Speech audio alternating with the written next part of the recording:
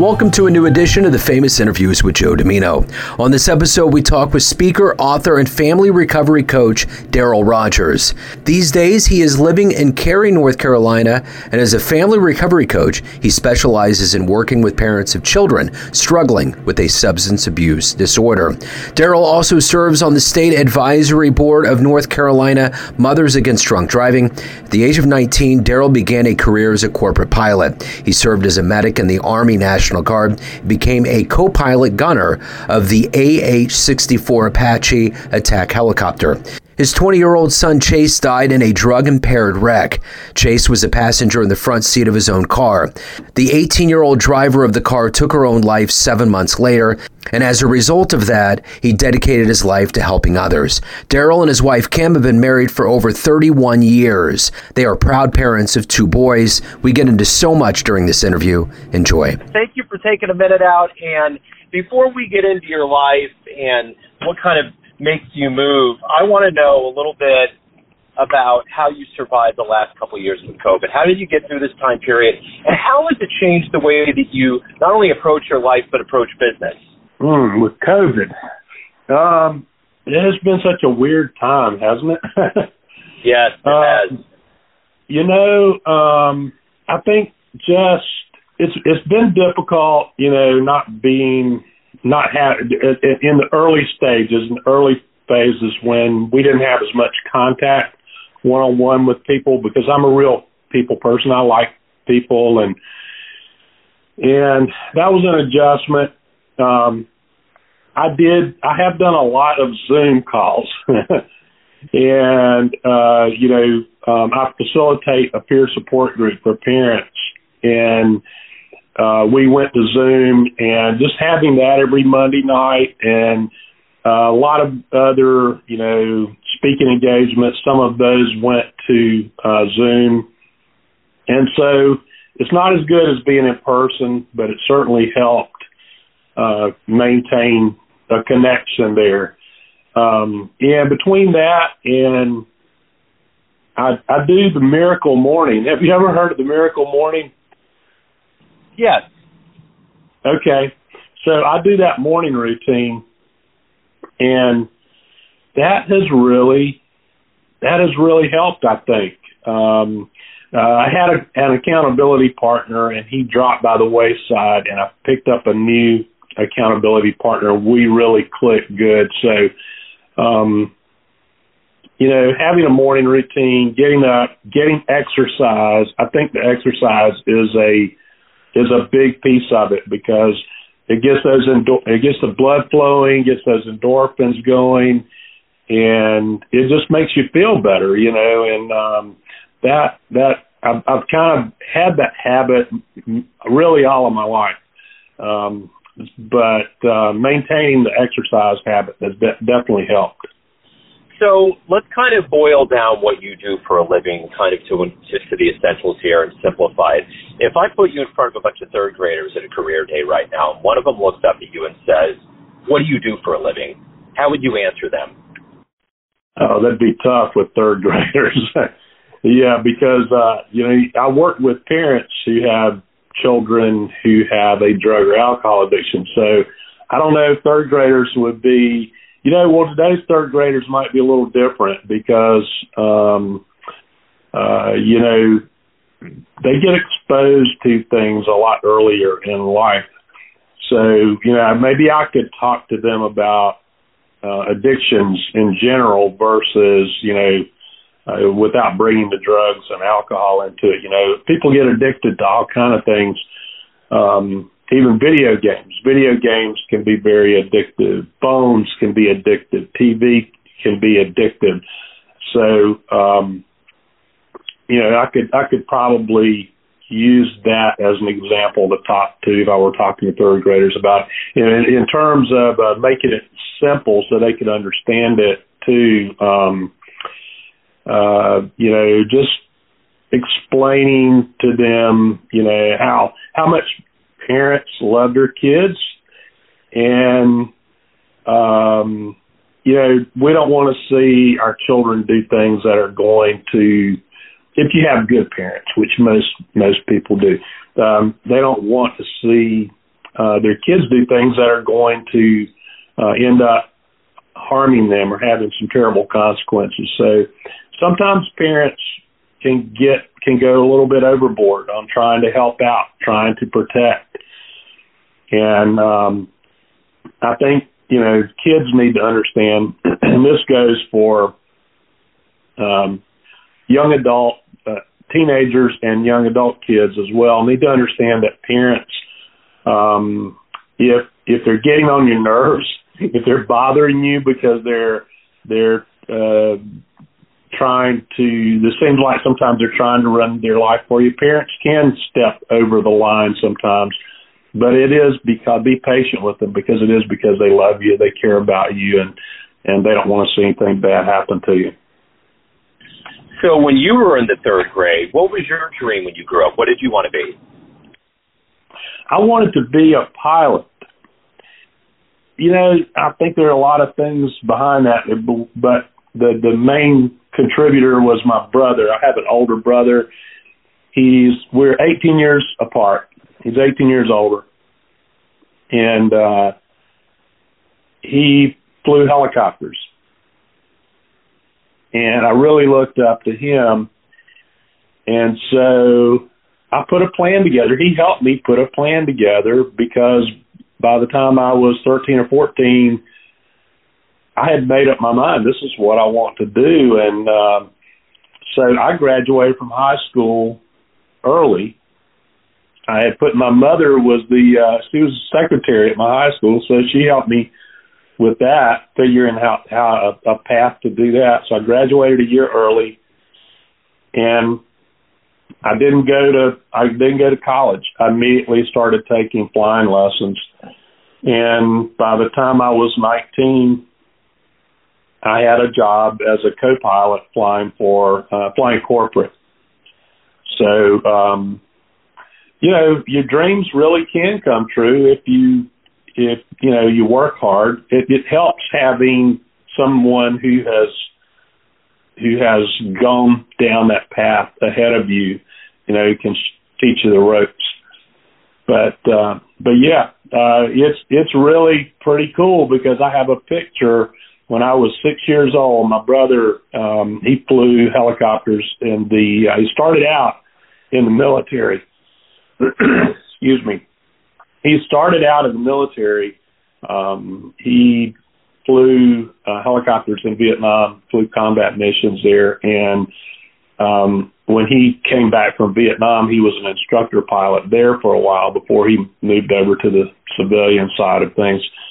But I have a picture where he put me when I was 6 years old in the cockpit of a helicopter and took a picture of me and on the flight line at Fort Rucker, Alabama. And then I have a picture when I was 18, and I'm standing next to a helicopter with my brother and the gentleman that owned the business there, the flight instruction business, and we were all together. And he's handing me my license, my commercial helicopter license.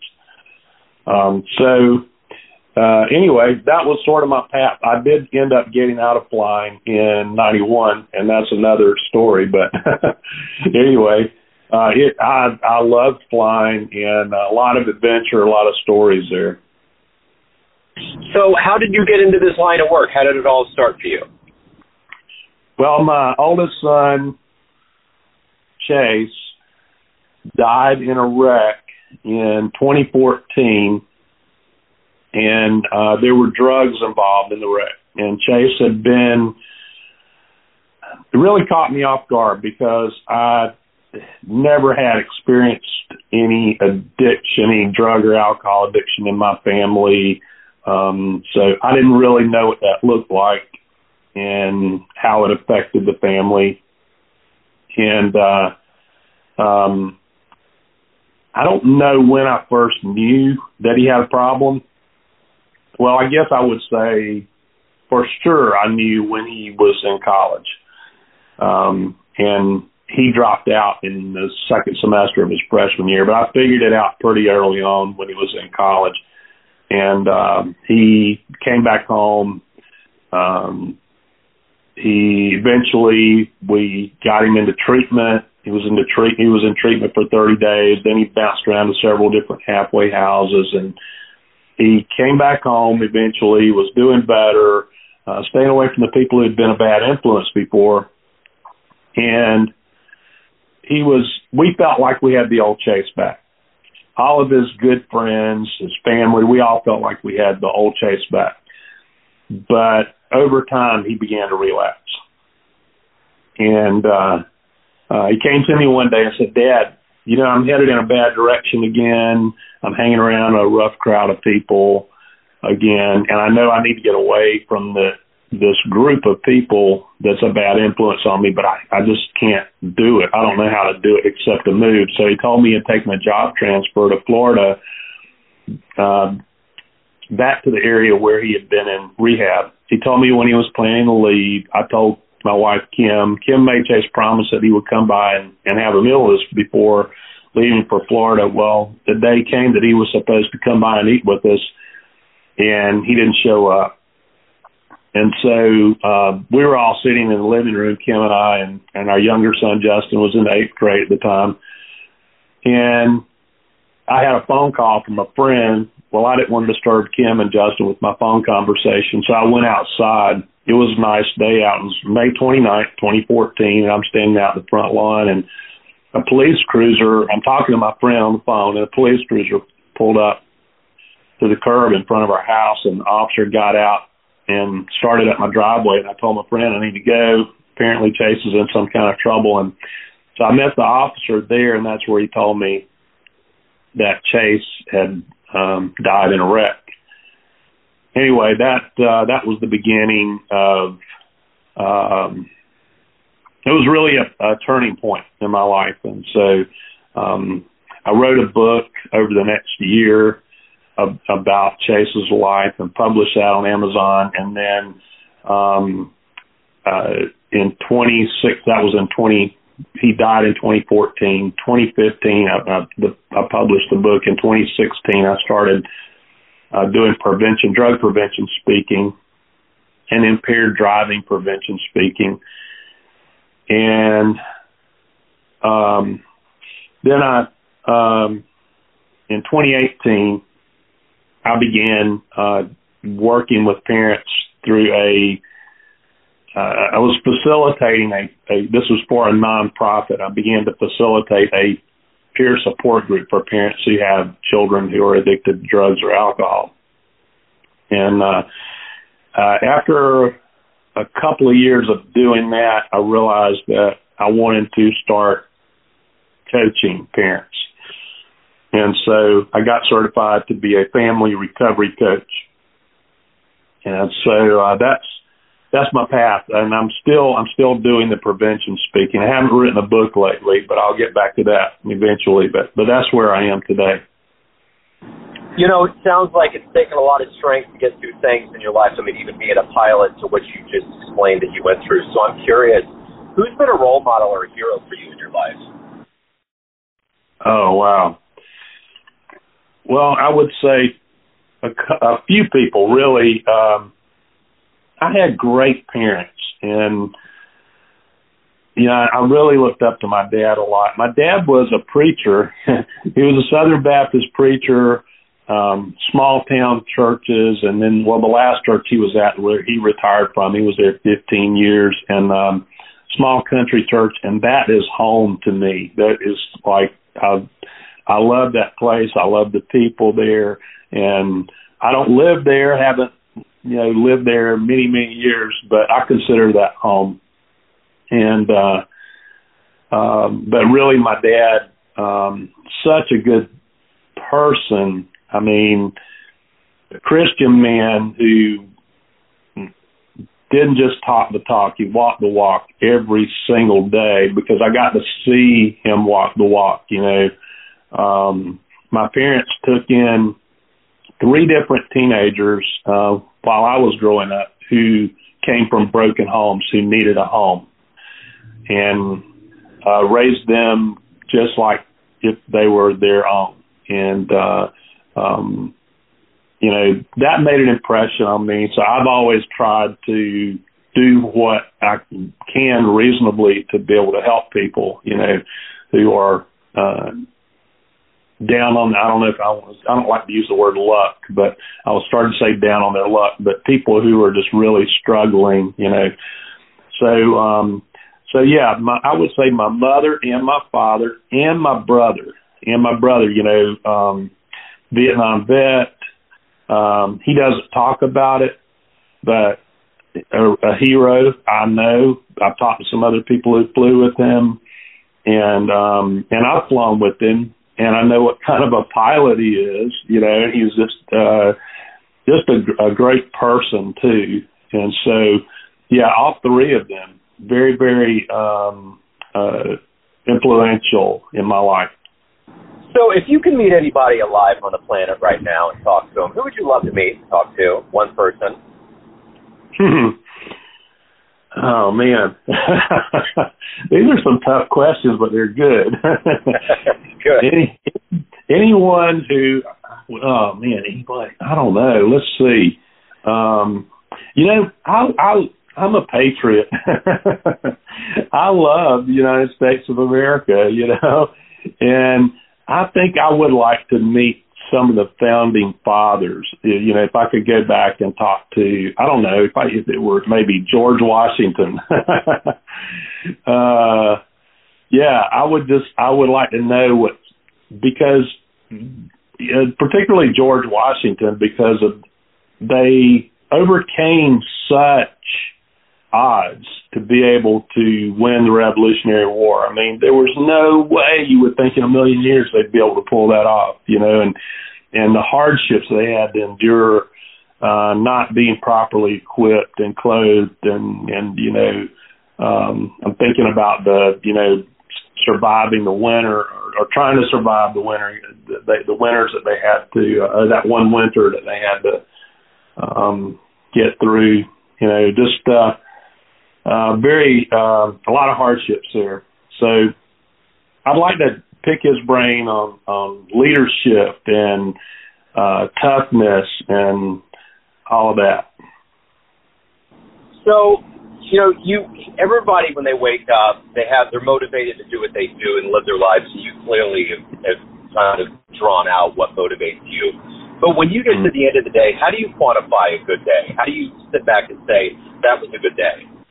There's a couple of ways to do it, and I think, sometimes you look at results, but I don't like to look at results as much as effort. If I know that I worked hard and I put a lot of effort into not just physical, but mental effort, and into everything that I was doing, and that if I know that I was, in my heart, I was doing the right things, the things that I need to be doing, and I can look back on the day and go, okay, I left it all out there, just like if I were playing in a football game, and I were playing. I know at the end of the game, I know in my heart if I played it, if I left everything on the field, and it's the same sort of thing. That's how I know if I had a good day. At the end of the day, I can kind of, I don't even really have to go and look at a lot of figures and numbers and say, well, I did this, I did that, I made this many calls, or I talked to this many people, or I helped this many people with this. It's more about, I just sense that I know in my heart if I really worked hard. So let's say you have a dream tonight and you run into the younger version of yourself, say in your 20s, and you could give that version of you a piece of advice based on the wisdom that you've gained over your life, the paths you've been down. What would you tell your young version? I would say to love your children, but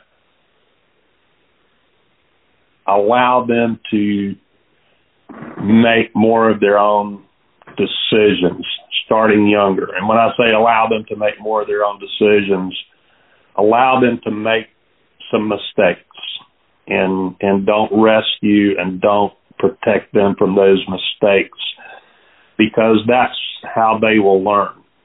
And I think as parents, we're way too overprotective in our society. I think it's sort of a cultural thing that we've come to over a period of time where we do too much enabling, too much protecting, too much rescuing, and our kids don't really learn early enough, and sometimes not at all, how to cope with the real world.